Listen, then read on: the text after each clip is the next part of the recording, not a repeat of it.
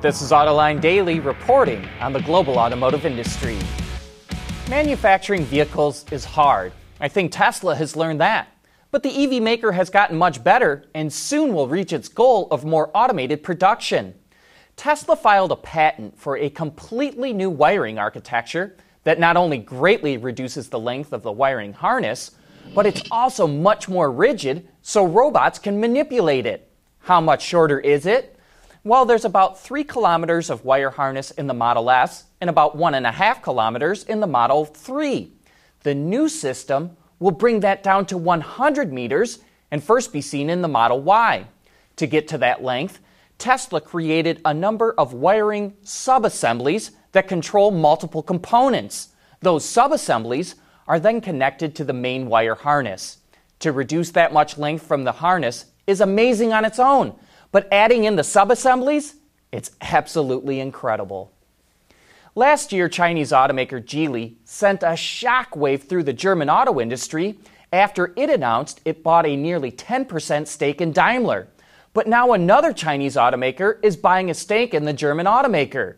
BAIC, Daimler's joint venture partner in China, bought a 5% stake in the company to help strengthen their alliance. But unlike last year when Daimler was caught off guard by Geely's investment, Daimler put out a press release saying it welcomes BAIC's investment. And in other Daimler news, it, along with Bosch, just won approval to operate their SAE Level 4 automated parking feature without a driver in Germany.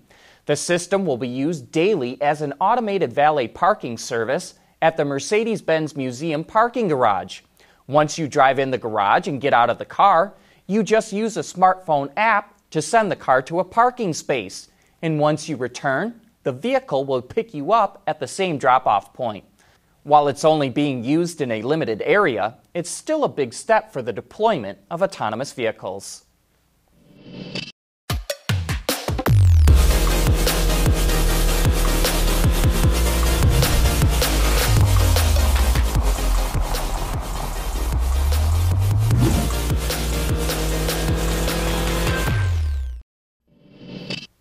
Hyundai is showing off the new Sonata Hybrid. A couple of unique features include Hyundai's active shift control technology, which improves acceleration, fuel economy, and durability of hybrid vehicles. Check out last Friday's Autoline Daily from July 19th to learn more about that system. And the company's solar roof system also debuts on the Sonata Hybrid. It recharges the battery to boost the vehicle's range while preventing unnecessary battery discharge. With 6 hours of daily charging, the system is expected to increase travel distance by 1,300 kilometers or more than 800 miles annually. But do the math, it's really nothing at all. The Sonata Hybrid is powered by a 2-liter direct injection gasoline engine that's mated to a 6-speed automatic transmission. It gets 47 mpg combined based on Korean standards. We all know crossovers and SUVs are hot. And at Volvo, they've accounted for 61% of sales so far this year, which is up 10% from last year. And speaking with Auto Express, CEO Hakan Samuelson says Volvo is, quote, not excluding the idea of additions, especially in very core segments like the SUV. And you should not exclude the idea that there might be a bigger one, but maybe also a smaller one. That means there could be something below the XC40 and above the XC90, and we could certainly see the latter. Ever since the second-gen XC90 launched in 2014, Volvo has tried to be more luxurious. But most its luxury competitors offer SUVs bigger than the XC90, which can generate big profits.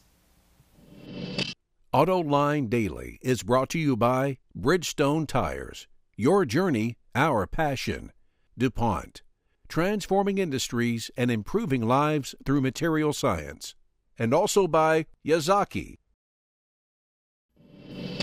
Last week, we reported on how Seres, an EV startup formerly known as SF Motors, is struggling. It canceled the launch of its electric SUV, the SF5, in the U.S., and it laid off 90 employees, nearly 1/3 of its workforce. And this is all because of a slowdown in China. But to help turn around the company, It just hired former GM executive Jim Taylor as its co-CEO. Taylor was in charge of Cadillac while at GM. He said he plans on meeting with other U.S. automakers to discuss cooperating on developing electric vehicles. Maybe a partnership makes sense for Seres, but it's hard to imagine the Detroit automakers being interested. You know, it seems if you want to get the word out about a new vehicle, the best way to do that is by towing something really heavy. And Ford is the latest with a prototype version of the electric F-150 towing 1 million pounds worth of train cars loaded with trucks. The F-150 hybrid goes on sale next year, which will be followed by the all-electric version. And hey, be sure to join us for Autoline After Hours later this week for some of the best insider discussions in the automotive industry. That's this Thursday at 3 p.m. Eastern Time on Autoline.tv. But that's it for today. Thanks for watching, and please join us again tomorrow.